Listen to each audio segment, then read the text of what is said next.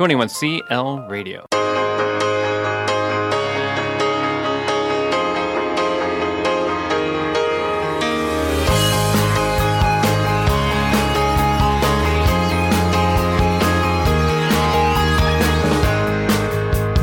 You're listening to the Run Your Life podcast with host Andy Vassar.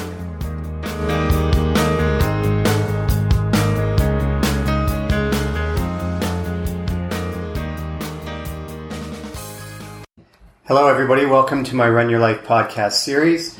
I'm very happy today because this is one of my face-to-face live interviews that I love doing. And I'm happy to actually have my colleague and friend, John Davidson, on the show.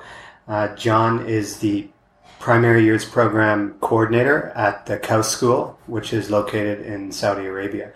I've just started up at the school. We're about 6 weeks into the school year, or 5 weeks, John? Yeah, feels like a bit more, but I think that's all of it. That's all it's been. So I've just, I'm working with John. We're sharing an office, so we're really spending a lot of time just talking about teaching practice and talking about our program here and bouncing ideas off one another. And it's been a very valuable start to the school year for me. So I wanted to have John on the show. John brings a lot of experience to his role here at KAUST. He has a lot of background in educational leadership, which we're going to talk about today. We're going to talk about his work with being a curriculum coordinator. And again, even though a lot of the audience, John, is physical education teachers and researchers, I believe that there's great value in having discussions about good teaching practice in general and what it takes to maintain your levels of motivation for the work that we do in education, I think is very important. So, John, tell the people anything you want about yourself, from university to present date. Give us a little cross-section snippet into John Davidson's life. All right, that's a bit scary thinking how much time I spent in teaching. It must be about 25, 26 years. Started off from the UK, as you can probably tell by the accent, and did my first degree in Bristol. Then I did my postgraduate certificate in education in Bristol, and my first teaching in Bristol, which was brilliant. 36 kids in a class, and I was teaching them everything. So I was a PE teacher then. Yeah. I was also a music teacher, so there's probably a whole generation of children who've been scarred for life by having me as their music teacher. And everything was piled into one, and I loved it. People say how, I can't imagine teaching 36 children. It was a joy, and I had a great time there. How long did you do that? That was 4 years in the UK, plus another couple of years training. So it was a good grounding. But England being England, I saw an advert one day sitting in a rainy staff room and flicked open the Times Ed, and there was Teaching the Caribbean. I thought, wow. That appeals to me. Yeah. Sort of in my 20s, and I thought, why not? So I went off to the Caribbean, and I taught for 3 years in the Dominican Republic. Where, by the way, that we have a common connection in Mr. Derek Pinchbeck. That's right. Yes. Who is the current deputy director, I think, at the International School of Singapore. So, Derek, if you're listening, hello from John and I. But anyways, they were good days. Yeah, very different world, I think. But it was great fun. Then I went back to the UK and did my master's degree in Wales, at the University of Wales at Cardiff. Then went off to Switzerland, and we happened to end up in a school that was pretty small. It was in a little schloss by the Zürichsee, and there's a guy called Mr. Paul Lieblich III, who was one of the founders of the PYP, and he was my director there. And at that time, the curriculum that he had formed with his colleagues was just taken on by the IB. So the International Schools Curriculum Programme was taken on by the IB, and it was a cause of great celebration for Paul. He was quite elated at the time. And at that time, I had no idea what was the fuss. What is this? And it just transformed the rest of my career since. So I've never taught in a school that is not an IB school. When I choose to move, I make a list of my 10 priorities, and top of the list is an IB school. Second is a non-profit IB school. So it's been an amazing way to move forward. Was that time with Paul back then. So from Switzerland to Switzerland, I went to Portugal. Yeah. So I spent St. Dominic's. Yeah. So I was deputy head there. Then I went to Monaco, had some time in Monaco. Then I went to Norway, had some time in Norway. You were 6 years in Norway? I was 6 years in Norway. When you say I spent 6 years in Norway, it seems like an awful long time. It was a very lovely school. It was tiny, but it was a great community spirit. We had a lovely little building there, and we were a really solid team of teachers. You have fond memories of Norway and very Norwegian life? Yeah, the Norwegians were a very sound bunch of people, very, very down to earth, great sense of humour, and I really enjoyed my time there. Where I was the principal, I was the PYP coordinator. I taught a little bit in primary school, and I taught a little bit in middle school, which was again a really interesting time for me because suddenly I had to get my head around the MYP. Right. So I spent maybe 5 years teaching the MYP. And had a good view of that, and realised that there were so many things that we had in common that it should be a smooth transition from one program to another. That was before the new chapter, and I think since the new chapter it's been a lot more smooth, and there are more commonalities, and all those things have been drawn out. So I do feel like the IB education is what I want my kids to go through. Yeah, myself as well. Mm-hmm. Yeah, my boys, they've only been in IB schools. Yeah. So from Norway to? From Norway I went to Laos. So we had another 4 years in Laos, which was a tremendous time. And you were head of elementary? I was the principal in that school there. And that was the first time I had not been in the classroom. So I was determined not to forget what it's like to be in the classroom, and to remember that there are an awful lot of pressures. So whilst it's all very well saying, well, let's think about our approaches to teaching and learning, let's think about this, that and the other, then you've got deadlines, and you've got your reports to run, and you've got the kid that you're really worried about in your class, you've got this, that and the other. So it's important not to forget that teaching is a really tough job. Absolutely, and that's what Dylan William said when he was at our school. He actually said teaching is an impossible job, which kind of and he said, yes, that's what I said. Teaching is an impossible job. Mm-hmm. So more or less, don't bullshit me and think that you can get the job done. It's very, very difficult. Mm-hmm. But he had that message, recognizing, just as you mentioned, how difficult teaching is really. Mm-hmm. And I think in taking your experience forward, what are the big lessons that you've learned that can alleviate possibly some of that pressure on teachers? Don't be too hard on yourself. I think at the end of the day, a good teacher will constantly reflect on their teaching, and they'll never be satisfied with the way something has run in the past.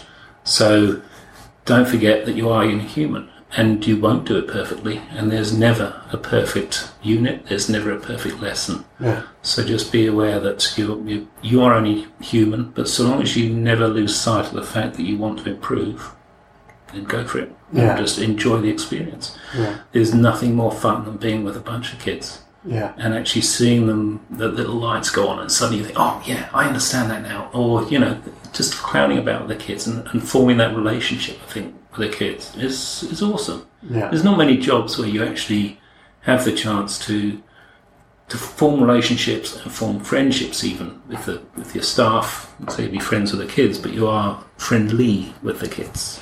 Yeah, I think that as single subject teachers, so again, there's a lot of PE teachers listening to this, and in my own experience being a PE teacher for many years, it's a beautiful position because, especially when you're at a school for a number of years, you are among a handful of other single subject teachers that literally knows every single student in the school. Yeah. Yeah. And I love that. Yeah. I love being able to walk down any hallway of the school and hear, oh, Mr. Andy, and have these conversations with any student in any hallway of the school because you know them. And music teachers experience that. Art teachers experience that. Whereas classroom teachers don't get that same experience. They just know their own students or a few from other classes in the same grade level. So I think single subject teachers are in a very unique position to have a large influence on the general student body in an elementary school. Yeah, I mean, I was sitting in the car with one of our PE teachers, and he was chatting with my daughter. I said, "Whose class are you in now?" And she told him, he said, "Who's your friends?" And she said, "Oh, so-and-so, so-and-so, so-and-so." He knew every one of them. Yeah. And he teaches 250, 260 kids. And yet he knew these guys. And I thought, well, that's pretty impressive. That's good. Yeah, absolutely, right. And when, my daughter comes home and you say, "What was your best party today?" She, "Oh, PE, I loved it." And she, she's not an athlete, but she just adores the warmth, I think, that she experiences in Mr. Kelly's class. Yeah. Good for you. Thanks, Bill. Yeah, I thoroughly enjoy going and seeing the single subject teachers in action, and especially ones, like I said, that have been at the school for a while, because you can see the rapport that it has been developed with the kids, right? So so from Laos you came here. So talk about your present position.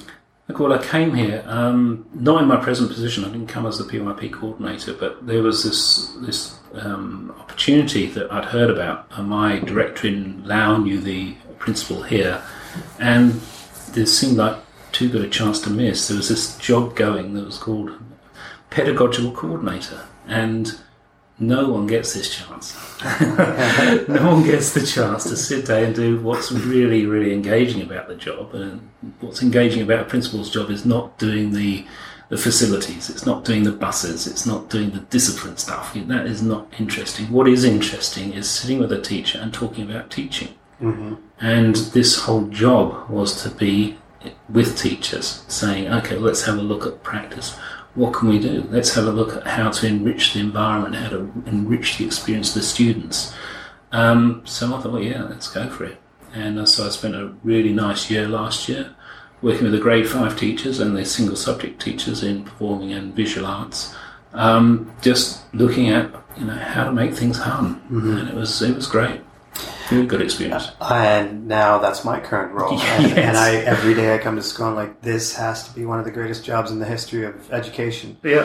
Because it's unheard of, right? Having this position. So I've learned so much from coming here. And one of the big things for me, my consulting background, and it's not consulting. And that was made very clear to me, that it's not fixing problems. It's engaging in discussion and having dialogue that is all about good teaching practice, that really ends up bringing out the best in not only the pedagogical coordinator but also the teacher. Yeah, it goes both ways. Yeah.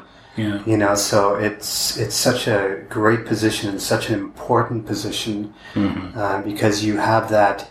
I guess besides the teacher, you have the closest line of influence to students. As a coordinator. Yeah, I think, if you look at the factors that will enrich the school, it's talking about teaching.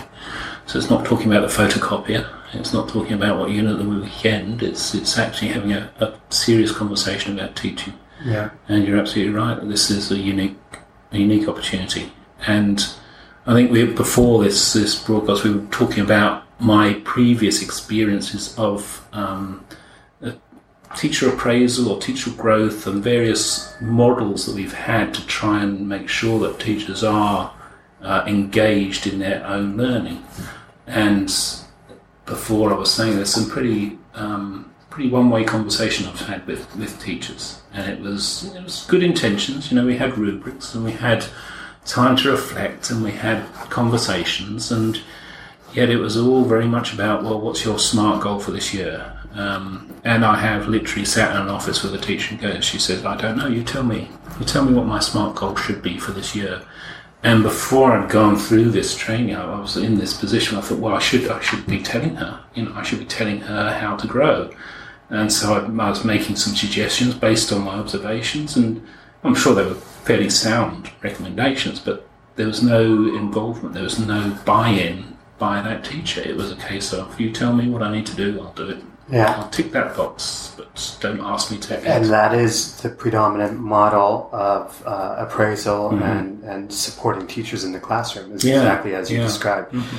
So for teachers listening to this who have those walk-through visits by administrators, who then give them feedback afterwards saying, okay, you did this, the old check the box, tell them a couple positive things, tell them things that you need to improve upon, and get their opinion about how they think the lesson went. Mm-hmm. For teachers that are in those type of appraisal systems still, there'll be a number of teachers that are listening to this that still go through that. Mm. What can they do to kind of take more initiative to become, I guess, better practitioners? What's your advice to just, maximize their, what can they do to maximize their impact? How can they take initiative to do that? Well, I'll say, if you are a true learner and replicate what you see in a good classroom in your own experience. So have some external references. Don't just look internally and think, well, how do I think I might do better? Let's have a look around. So read. There's some amazing literature out there. There are some amazing teachers out there. Have some serious conversations. Go into their classrooms. Ask them to come to your classroom. And just learn from your colleagues and learn from the huge tomes of great stuff that's out there that will really provoke your thinking. So I think earlier on we were talking about some of the reading that we're encouraged to do at school. Yeah. So it's not just the stuff that you're made to read. It's just be curious. I think that's the biggest thing a teacher can be, is curious, and to actually feel like this is an amazing profession to be in. There's nothing like it, and so engage with that profession.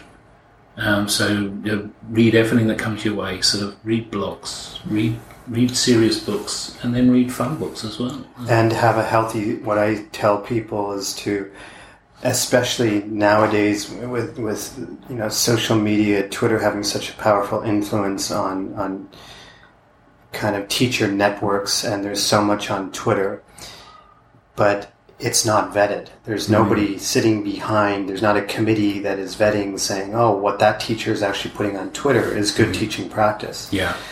So you can fall into the trap of thinking that you're seeing good things on Twitter, but when you get below the surface, you realize that there's lots of holes in it and lots of flaws. Mm-hmm. So I say to remind teachers that Twitter can be an extremely powerful tool for professional development, but we must maintain a healthy skepticism for everything that we see. Mm-hmm. And that's in a positive way, just to look at it with a critical eye and then evaluate whether or not it truly fits your own needs. Yeah.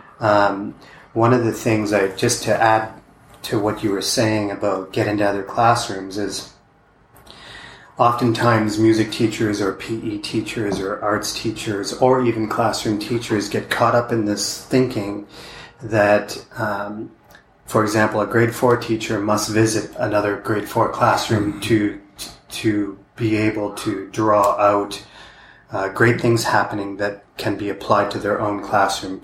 So it's parallel observation, right? Mm-hmm. But there's massive value in a PE teacher going to a grade 5 classroom and just watching, and you're just looking for good teaching practice. You're looking at the space, you're looking at the environment, you're looking at the interactions. Mm-hmm. So I encourage teachers, get outside of your subject area and go elsewhere to kind of observe. What are your thoughts on that? Yeah, I mean, one of the most significant classroom visits I did with the grade 5 teachers last year was to walk into a diploma level math class. And I think many primary school teachers have a mixed sort of feeling. First of all, they feel like, well, they don't share our experience, and they are a different kettle of fish. That we're talking about two different things, and if only they understood what was happening in an elementary classroom. They don't do displays. The walls are blank, so how can they engage the students in thinking? We went into a diploma class, and the walls were blank, except for a few very interesting quotes up on the wall. And the teacher was mesmerising. He had the children sit. He rearranged the seating arrangements. Every now and again, he would sit them in different patterns, and they would reflect a mathematical pattern. And the kids had to work out why he'd sat them like that. And the quotes were, they were A4, pretty lost on a huge wall, but they were provoking. And we realised, actually, it's not that different. What he's doing is provocations. Absolutely. And he's engaging the students in deep thinking. One of the books I'd read recently was Opened Up Hattie Again. He was saying that there was, in a survey of mathematical tests, only 30% of these tests had anything to do with deep thinking. Everything else was very superficial. Yeah. And I think, wow, this teacher was superb. I want my kid to go into that class and be provoked and actually have to not just regurgitate stuff, but think about pattern, think about math.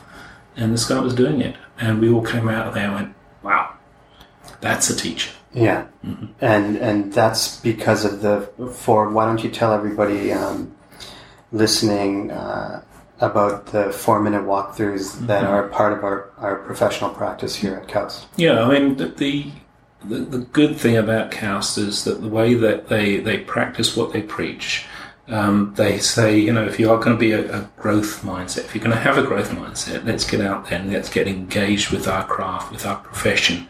And one of the requirements is to take 4-minute walkthroughs as a group, and they can be with your pod, with your grade level, with other teachers.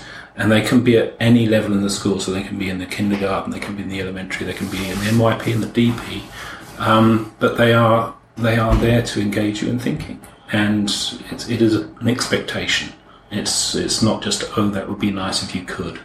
You are required to do this, and I think. So let me time out there, and tell me about how the groups are formed. So, the 4-minute walkthrough, as you said, you have to go through with a group of people. So let's back up to that idea. How do you form your group? Is it very open-ended? Yeah. Can you take initiative on your own? For sure. Yeah, it is very, very open-ended. You can just say to, if you're a 5th grade teacher, you can say to a 4th grade teacher or a 3rd grade teacher, hey, why don't we pop up to how they're teaching individuals in society in the middle years program. Let's see what our students are going to look like in a couple of years' time, and what their expectations of the learning that goes on in an NYP class. And again, that was another great walkthrough. We walked into an individuals in society, which is kind of a humanities type class in the NYP, which is just a grade 6. So I was walking in with a bunch of grade 5 teachers, and they knew most of the students. And I know him. Yeah.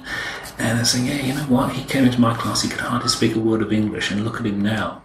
And then we started to look at their walls, and we thought, well, there are so many commonalities between the PYP and the NYP, and they are totally conceptually based. I mean, she was teaching a concept-based classroom, and we thought, this is good. This feels perfect, because we are preparing students for what to come, and what the NYP teachers probably need to do is just come down and see how we teach as well. Yeah, and that idea of the 4-minute walkthrough is that it's not about giving feedback to the teacher. You are stealing ideas. Yeah. You are stealing just anything that resonates with you to pull back. Yeah, and it needn't be a well-formed idea. You can just come back with I wonder. And quite often you do come back with an I wonder. And there's a little bit of background noise here. We're recording live in John's office, and we're looking out the window, and we hear some kids screaming, but... Considering our kids are probably on the prowl. I think it was our kids. Yeah, that's what I was worried about, but I think Paul is okay. Yes, I think so. Moving forward, part of my podcast and what I do is I will ask my guests, whatever their industry is. I've had authors, I've had people in business, people like professional athletes, but I always ask my guests to look outside their own industry I ask them what inspires them outside of their industry that they can pull back to what they do and the work that they do. So if you had to look outside of education, what are some things that really inspire you or allow you to draw big ideas from? I mean, I've done a few jobs in my time, especially when I was trying to finance my way through my master's degree. I was working in a call centre, and so this was for British Telecom, and it's the 100 service. So you would answer the phone, and say 100 service, can I help you? And they said always apologise, no matter what they say, apologise. So the first phrase that came out, I'm sorry about that. And they were saying, you know what, if you can find a way of improving our systems here, you'll get a pen. A pen. A pen. And you think, really? Is that the way you want to achieve growth? Is to say you're going to get a pen at the end of this? And I think that does just say heaps about the way that people perceive that motivation might be. Stick and carrot. Yeah. Well, yeah. There's no intrinsic motivation there. Yeah. And when I think of teacher development, for sure, it's got to come from within, because you're doing a great job, and this is a really amazing opportunity to be part of a kid's life. One of the most important factors in a kid's life is their teacher. And don't take it for granted. Always remember that you've got a huge responsibility for those kids. I think that's relates to Daniel Pink's work, who wrote a book called Drive, The Surprising Truth About What Motivates Us. And his work is based on a lot of research on reward systems and intrinsic versus extrinsic, kind of that carrot and stick mentality. And the findings that him and his team came up with is that when you take the issue of money off the table, so money is not an issue, that you're putting teachers in, or whoever, whatever business it is, you're putting them in a position to begin to think about producing the best work possible. But then there are other factors that come into play, such as purpose, autonomy, and relatedness or mastery. So that idea of that sense of autonomy with teachers, giving teachers that sense of purpose. So a lot of the work that I do, even when I was presenting to only physical education teachers, I took every opportunity possible to ensure that teachers are able to define what their true purpose is. But that idea of teacher autonomy. So in your role in educational leadership, moving into your curriculum coordinating role, teacher autonomy, what is your definition of teacher autonomy, and how can we support teachers to be more autonomous? Yeah, well, say how you don't, and that is to walk in as an administrator with a clipboard and a tick. And that is not the way to support autonomy. The way to support autonomy is exactly how you support autonomy in a classroom.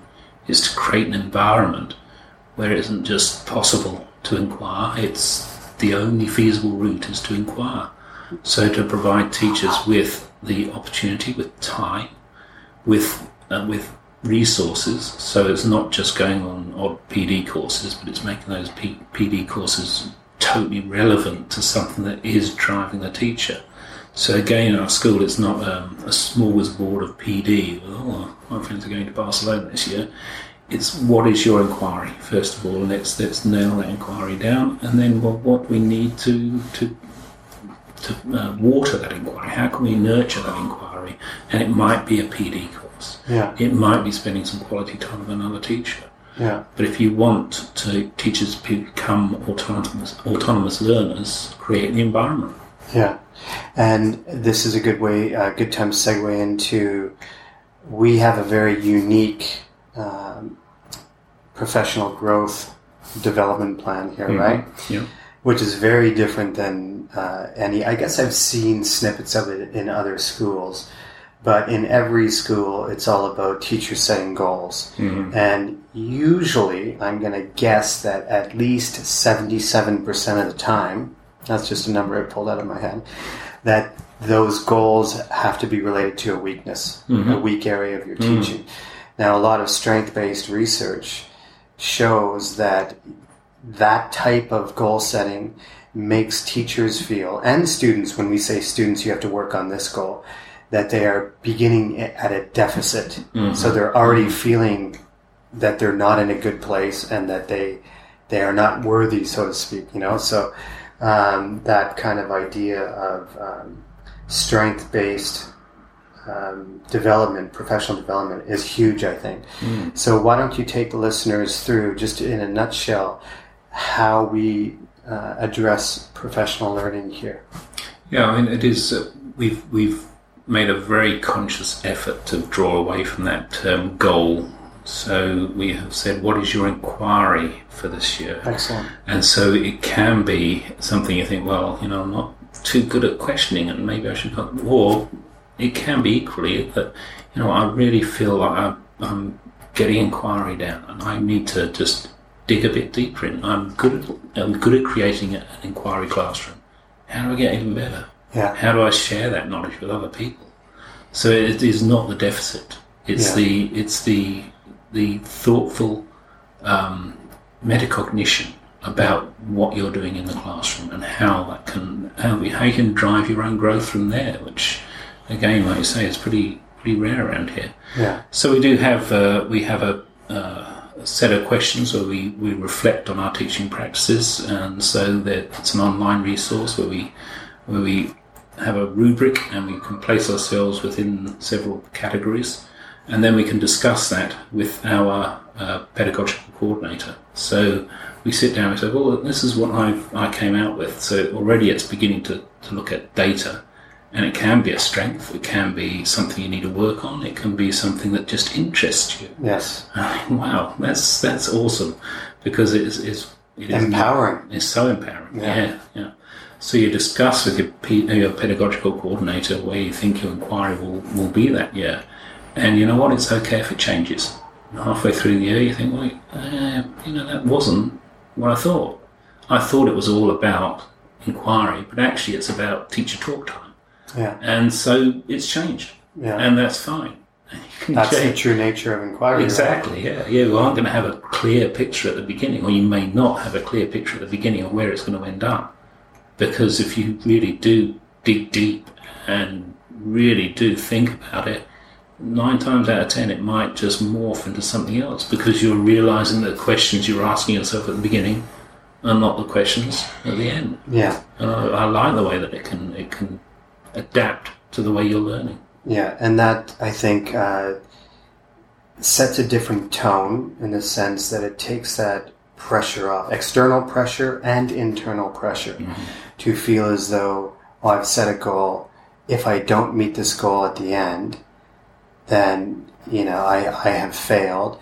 Or what happens sometimes is the teachers who set goals don't even think about it all year, and then it's April, and then they have to start thinking about it. And they fictitiously make up stuff to be able to meet that goal and to be able to check those boxes. And that is not setting up an authentic, warm, nurturing environment to professionally grow. Yeah. So again, there'll be many teachers listening to this that are in a system that requires them to set goals, and they are being, assessed by administration on whether or not they meet these goals. But it's still very possible informally to set your own professional inquiries and just be curious about your own teaching. So I think that's just a reminder that even though you are mandated by a certain system, there's still room to take initiative to professionally grow under your own terms and conditions. Yeah. And another good aspect of the system you have here is the requirement to journal. Yeah. So you have a journal and you share that journal with colleagues. And I think it's a surprise to many people that the act of journaling actually creates new thinking. Absolutely. So I think we both had access to a colleague's journal where she was saying, you know what, I didn't know what to write at the beginning of this, but now things are forming. Yeah, and that idea of professional journaling, again, coming here, I've always journaled in the past, and I think people often, they journal in different ways, but that idea that it's not about, in today's class, Billy did this, and then I did this, and then we went and we had 15 or 20 minutes of, I went off on a tangent, and then we ended up doing this, where you're just factually recounting your day. It's not about that. No. It's very, very different. It's specifically about your inquiry and what you're learning from the data that's being collected based on your inquiry. Yeah. So can you just create in your head right now, just make up what a professional inquiry might be, and some examples of data for those teachers that are interested in creating their own professional inquiries, what might it look like? Well, I think my inquiry last year, this is probably not totally applicable to a teacher, but it was ways in which that I can use cognitive coaching to stimulate thinking and to deepen people's understanding. And I took 2 case studies, if you like. One was a teacher that required a lot more introspection and serious self-evaluation. The other teacher was just awesome. Yeah. And I thought, well, how can I help the teacher who's awesome to become even more awesome? And that was my inquiry, is that it should be, and it was, I think, possible to, by sitting down, having some 45-minute conversations with the teacher where you provoke their thinking, to help them grow. And with the other teacher, maybe that I believe that that's useful as well. That you never give up on a teacher. You always assume there's positive intent. These people are hugely engaged with their profession. They want to grow, and if we're given enough support, they will grow. Yeah. So the ability, your inquiry was maybe I'm assuming something that's not true, but the ability to shift gears within your cognitive coaching role, right? Yeah. To bring out the best in whatever teacher you're working with, yeah. right? So as soon as you seeing stop, that impact, as soon as you stop thinking that I need to be even more insightful than a wonderful teacher, is very liberating, and you're not in that position of having to know plus model of whatever any teacher is like. Yeah. So how do I help them grow? And it is having a cognitive coaching conversation with them, because you don't know where it's going. Yeah. But through structures, you can actually stimulate their thinking, and they think, yeah, you know what? I was always assuming it was this, and that wasn't the correct assumption. Maybe I should explore this. Yeah. It was great to see.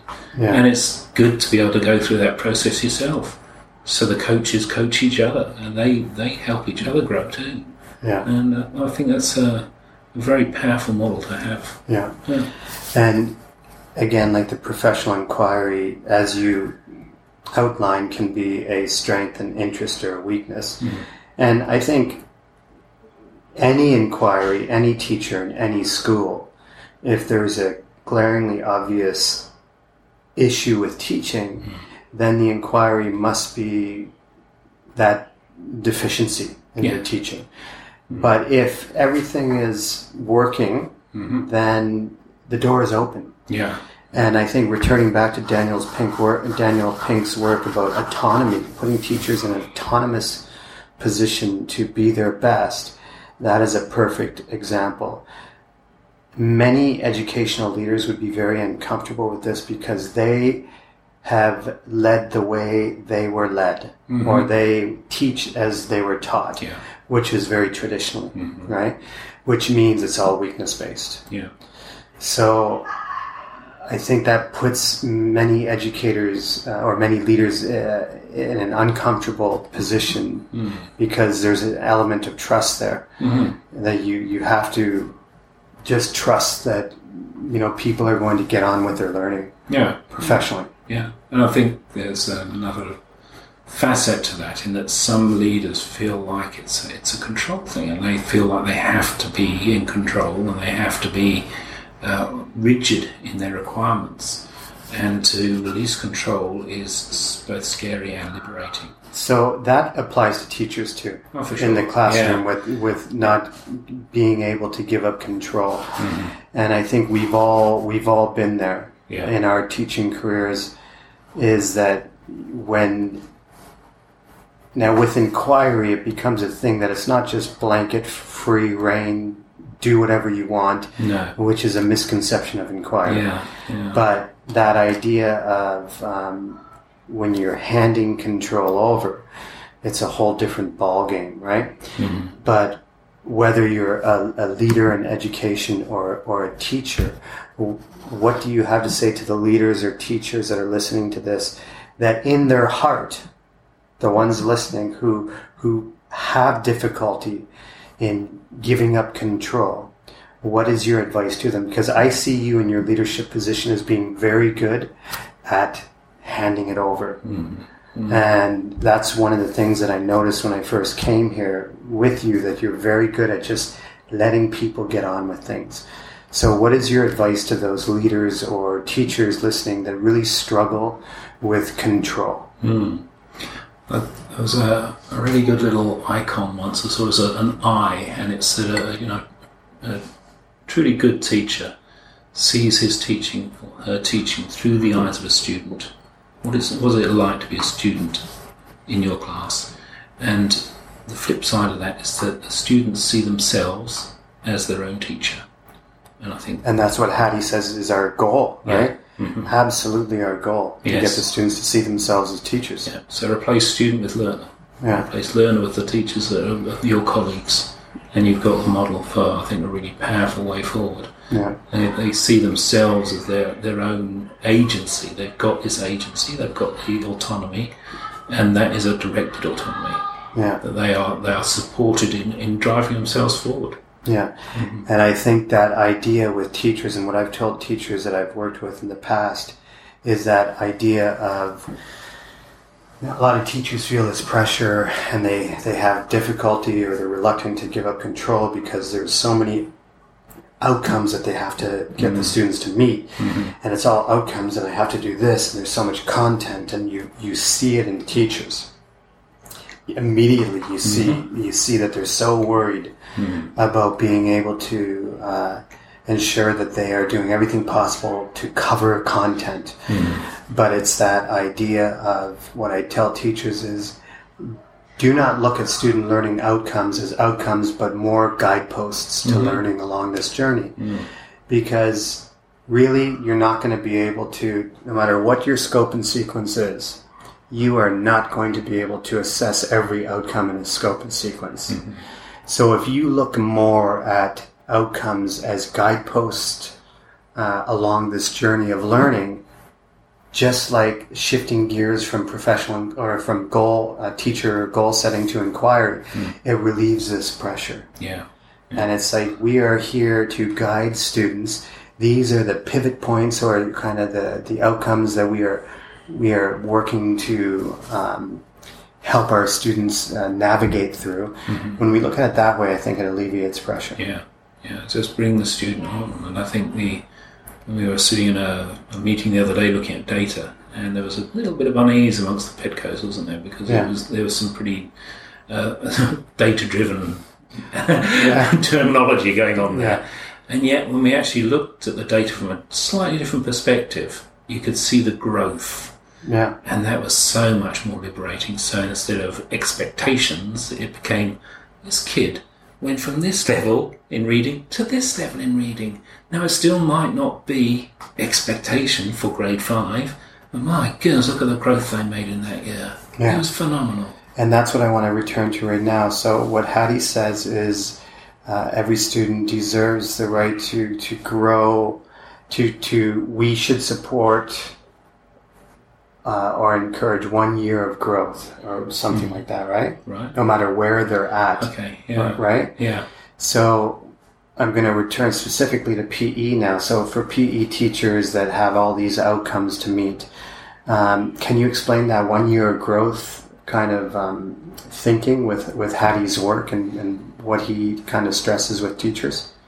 I think that if you've got a well thought out curriculum documentation, it doesn't have those by year 5 they will know this, and this. No. It will have a continuum of growth. Yes. So long as you have a very mindful staff, then I think that you're the best advice you can give a teacher is be your best friend with your curriculum. Know it inside out. Yeah. So that if you know that in some areas the student is here, but in other areas they might be here, it's not that they are failing.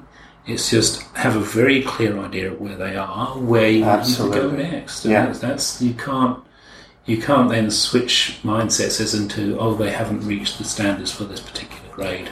Exactly right. More continuum-based mentality. Yeah. So, for example, a PE teacher who teaches grade 4, they may have a student that's at a grade 1 level in terms of gross motor skills.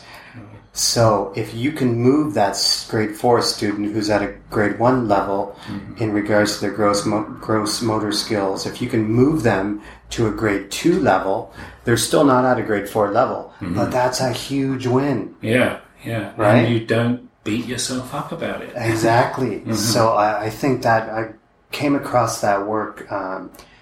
A friend of mine, Dean Dudley, Dr. Dean Dudley from the University of Macquarie is good friends with Hattie. Yeah. And Dean was the first one that introduced me to that idea of a year's growth. Right. Yeah. And it just opened my eyes. I was like, wow, that's so true. Like, that's what we should be aiming to do. Yeah. So in the continuum, wherever they fall, you propel them a year. Yeah. Anything more than that is just a bonus. Yeah. Right? Yeah. That's So, a good way of looking at it. So this is a good time to segue into the Margaret Heffernan clip. So to give people some background, TED Radio Hour, I received permission from TED Radio Hour to use audio clips. So I always give a shout out to TED Radio Hour. But the audio clips that I pick, I have a guest listen to the audio clip and then talk about what resonates. So this is Margaret Heffernan. She's a well-known consultant from the UK. She's actually a keynote speaker at the IB conference in Barcelona next month. Yeah, she's fascinating. Her work is amazing. This clip is all about the meaning of work, and I've had several guests listen to this clip. I want you to look, as you listen to this clip, you heard it in the pre-show, but as you listen to it, I want you to think about your own role in educational leadership. The important discussions that need to be had in order for teachers to sustain their motivation and to be inspired to produce their best work possible day in and day out. Because as we said before, teaching is a really tough job, and it's one of the greatest jobs in the world. So as an educational leader, we have to have important discussions with the people that we work with to bring out their best, So just think about that, and then when the clip's over, just talk about anything that resonates with you. So I'm going to play the clip now. Well, I think that's true. I think, you need that great connectedness between people. But I'm also really struck again, the large number of companies I work with, and I'll say, what's the driving goal here? And they'll say, $60 billion revenue next year. And I look at them and I say, you have got to be joking. What on earth makes you think that everybody's really going to give it their all to hit a revenue target? You have to talk to something much deeper inside people than that. You have to talk to people about something that makes a difference to them every day if you want them to bring their best and do their best and feel that you've given them the opportunity to do the best work they've ever done. Yeah, the reason why I play that audio clip with so many of my guests is that that audio clip itself forces you to really reflect and think about what's important to you as a leader. And then as an extension, what's important to discuss with the people that we work with beyond content and pedagogy and curriculum and all of these things. So what are your immediate kind of thoughts with that? Yeah, I think the equivalent in education to that $60 billion revenue is the idea of needing to get kids through a certain external test, and they have 60% of the children must be at this level by the end of the year. I would say that if you can come out and have students that love learning, you can't do any better than that. And how do you create that atmosphere of the love of learning where kids will go home and still want to learn, and they don't see any boundaries between the moment they walk out of the classroom and the moment they walk in the door as to, I'm still learning. And it's to make students feel good about themselves. It's to make sure that students know that you care about them. And I think if you can do that, then you have done the best job you possibly can. So don't worry about that end of year test. Worry about that kid who is detached from their learning. And how can you bring them in to an idea that, you know what, it's really good fun. Actually, learning is great. And they want to involve themselves in their own learning. So if you've got kids who don't want to go to recess because they're so stuck into something that they don't want to walk out that door, then you're doing a good job. So create the love of learning and you've won. Yeah, that's good advice. And I think that we've got a common, I don't think, have you ever met Sam Sherratt? No, but not face to face. No, yes, he was in the same region as me. And very good thinker. Thought provoker. Very good thinker. So Sam has this great talk. I had Sam. Sam and I are going to re-record a podcast because a few months ago, it was right around when I recorded with Kath Murdoch. Sam and I had a great conversation about 90 minutes, and the sound quality was terrible, and there was no way to recover the file. Like it was unlistenable. So I tried to save the file, so we've been meaning to re-record, and we will re-record at some point.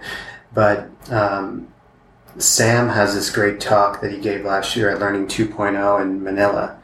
I think did I share it with you? Or if not, I will share it with you, but it's a 6-minute mini TED Talk. And it's all about that idea of school traditionally is about molds. We pump out molds. When they graduate, they're just molds. The timetable is a mold. Within each class, it's a mold. And he is a big advocate for breaking that mold and getting rid of timetables. As you just said so succinctly, if you've got a kid really engaged in something when the recess bell goes, let him keep going. You know, and of course there's logistics with teacher supervision and all these things. But it's that idea of flow. And Mihai Csikszentmihalyi, a world-renowned researcher into flow, has done loads and loads of studies into what produces states of flow. Whether you're a teacher or a student, it's the same thing, being lost in time.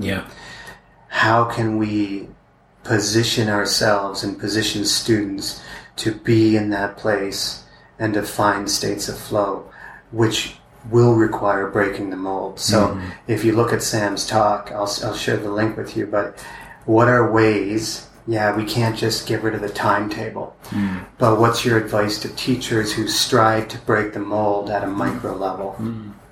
Well, for me, one of the most amazing times of the year is when we do the exhibition with the final year of the PYP, and there in my last school, we collapsed timetables. So the specialist subject teachers were, they didn't take their classes at specific times, but they had their classrooms open. So if people were working on an expression of their understandings through art, they could come in and they could use the classroom, and that I think is almost exemplifies what education could be like. You know, someone said, "Can't we have exhibition all year round?"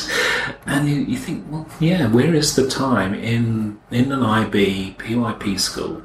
You've got these wonderful units of work, but when is the time when students can engage in their own inquiries with their own curiosity?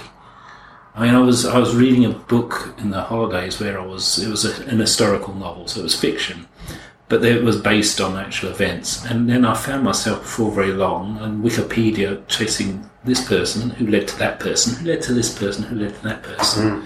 And it was fascinating. Like you say, flows when time just disappears. And time disappeared for me. And I was engaged through a novel in understanding history. And I think, where's the chance where we give the students that opportunity? If they are so engaged in something, when is it okay to say, well, you know what, scrap this lesson, let's go down that road? And it's a very difficult thing to do because, again, it's control, it's all of these things, and if you remove that, you know, chaos will ensue. Yeah, right? yeah. It certainly is not free for all inquiry. You need to have an outcome in mind. So that idea of the ski slope, you need to know where the finish line is. And whether they follow the red route or the black or the double diamond, you're going to get them there to the end. Yeah. But it doesn't really matter how they get there. Yeah. We've got a teacher at our school who's wonderful. I'm going to have her on the podcast at some point to talk about her work. But our teacher, I don't think there's any legalities with mentioning her name here, but I think so.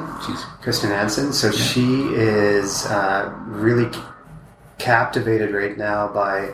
or actually not just right now, but over the last several months with this idea of teaching for artistic behavior, which is similar to a model in PE called teaching games for understanding. Okay, right? Yes. Where you're kind of layering, that's a progression of layers that you design, that the students go through. It allows for differentiation.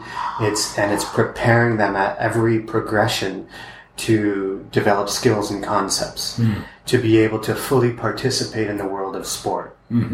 Not always fully participate, but just to be confident in your ability to jump into a game of cricket or football or basketball, whatever it is, because you've had this progression and background. So it's that idea of teaching for artistic behavior is all about setting up stations. And it's kind of that layering where you introduce them to portraits, and then you go to maybe paintings, and then you go to different areas of art that will be developed. And once you open up all the stations, so let's say there's 6 or 8 or 9 stations, it may take 4 or 5 months to open up all of those stations. Along the way, you're meeting all the outcomes required, or you're using the outcomes as guideposts to journey them through building their skills. But the idea is once they've all been opened, then it's free reign. So now the rest of the year, and when I say free reign, it's not just run loose and wild, but everything is afterwards allows the kids to pursue any niche of the arts that really interests them. So it's a very innovative way to run a program. It takes a lot of courage. There'll be lots of failure and mistakes, but you continue to learn from it. But it's that idea. Kristen has truly broken the mold. And she's doing it differently. Yet she's still going to meet the outcomes mandated in her scope and sequence. Right? Yeah. No, I had conversations with Kristen last year about this because she was toying with it last year, and it's radical for a teacher, because I think a visual arts teacher thinks, okay, I've got to teach them about ceramics, for instance. They must know about pottery and how to join clay to clay, but it's not a series of discrete skills and hoping they come out with some understanding at the end of that, because really there's very little understanding. They come out with just a skill in ceramics at the end of that. But for the teacher, they feel like they've done a good job. If they can produce 16 more or less identical thumb pots at the end of the lesson, they feel, all right, I've done a good job there. Don't have to worry because I taught them ceramics. But to actually use ceramics as a form of expression, doesn't touch it. So the actual understanding behind the media is not there. And I think that's the big challenge for an arts teacher. Is to move beyond very, very narrow skills-based learning. Skill and drill, right? And that's the same with PE and music, right? Exactly. And math, skill and drill, right? Working from the textbook, but. So we're going to transition over to the last part, and this is where I put my guest in the hot seat. Okay? All right. So I always conclude each podcast with a question. For example, the last podcast, I had a professor from a researcher from the US on, and I asked her the greatest lesson that her parents ever taught her that's applicable to the work that she does. Mm-hmm. For you, I'm going to ask you to think about the end of your teaching career. Let's say you're 70 years old. Mm-hmm. You've had a long, richly rewarding experience in education. You're looking back at your career. What would you be most proud of? I think even now, and I still have friends I talk with in the UK, and they are still connected with the school I first started teaching in. And they say, oh yeah, I was talking to one of your pupils who must be probably in her 30s by now, probably children of her own, but she still remembers you. And she remembers having great fun in your class. And she knew stuff. When this is equivalent of our grade 5, and I was teaching grade 3 at that time, the equivalent. And he said she came to me and she knew stuff in grade 5 that I didn't expect. Mm-hmm. But also years later, she remembered the fun that she had in your classroom, because she said you were just good to talk to. And I remember the girl actually. She would come up with a friend almost every day at the beginning of the day, and she would lean on my desk and we'd have a chat. Yeah. So not only did I have my outcomes, she actually knew stuff. She knew how to do stuff. She actually felt good about herself, and she had a decent relationship with her teacher. Yeah. Where I was not some distant figure. I was just someone that she had a good time learning with. Yeah. Fun was serious, but great fun. And I think if I could come away with students who felt, yeah, you know what, I learned a lot, but I had a good time doing it, I feel like job well done, right? Yeah. One of my favorite teachers, actually the best teacher I ever had, I told this story once before on my podcast, but his name was Mr. Millett. He was my grade 9 and 10 Canadian history teacher. Mm-hmm. Lovely man. And I remember at the time, it was a difficult time in my life, and I remember he was one of the teachers that I knew I could go to and speak with, and I had great respect for him in the classroom as well, and I enjoyed his class. And I was 16 years old, and I listened to the local radio station, CHYR 76.6, and there was a Teacher of the Year award. Mm-hmm. And as I listened, the DJ was saying, so if you have a great teacher, write us a letter and tell us about your teacher. So I'm 16 years old, and I'm like, I want to get in this contest. So I wrote this long handwritten letter about why I think he should be Teacher of the Year, and I sent it in, and he won. And he got this certificate. Mr. Millett, I stayed in touch with him a little bit after high school, and then just carried on with my life. And I always thought about him, but never reached out to him again. And for years afterwards, I thought, I hope he's okay, and how do I even get in touch with him now? But I still thought about him from time to time. So it was about 7 years ago that my father died, and I flew back. We were in Cambodia at the time, and I flew back, and I was at my father's funeral, and ended up, being back in Canada for a week or two, then flew back to Cambodia, and then I got a Facebook message from one of my former classmates in high school who has been in touch with Mr. Millett for years, mm-hmm. and said, Mr. Millett was at your dad's funeral. Mm. And I was blown away. I was like, Mr. Millett, Dennis Millett. So it turns out that he drove 2 hours through a snowstorm. He saw it in the obituaries. So he drove to London, Ontario, which is like 2 hours from my hometown. He ended up at the wrong funeral. Hmm. So he realized he was at the wrong funeral, and then ended up catching the tail end of my dad's funeral and didn't want to come up to me or say anything, just went and caught the tail end of my dad's funeral.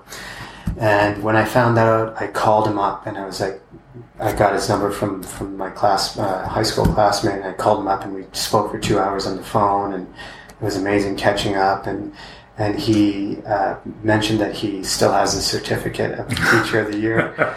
So I just emphasized with him, and that was one of those moments where he just reached so many students. I was just one of many students. Mm-hmm. But those memories that the teachers have with their students carry on, and they remember it as much as the student. That's why you say you still remember the girl, because it meant as much to you as it did to her, which means that it was an authentic mutual relationship where you're both benefiting, you know? Yeah. So I think that's one of the great things about teaching is the impact that we can have every single day on what we do. Yeah, and never forget that you are a huge influence on a person's life. Yeah. And so never talk down to them, never put them down, because they will, that forms them. They are formed by the interactions they have with you. And it's a big responsibility. Yeah, definitely. So, John, thank you very much for being on the podcast. Thank you, sir.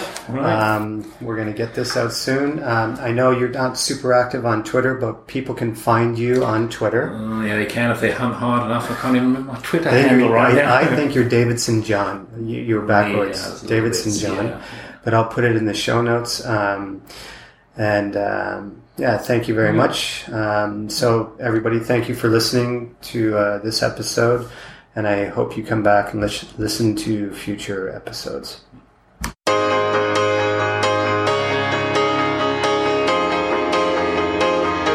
Thanks for listening to the Run Your Life podcast by Andy Vasily. To check out show notes, get some more information about Andy as well as his guests, head to our website, 21clradio.com.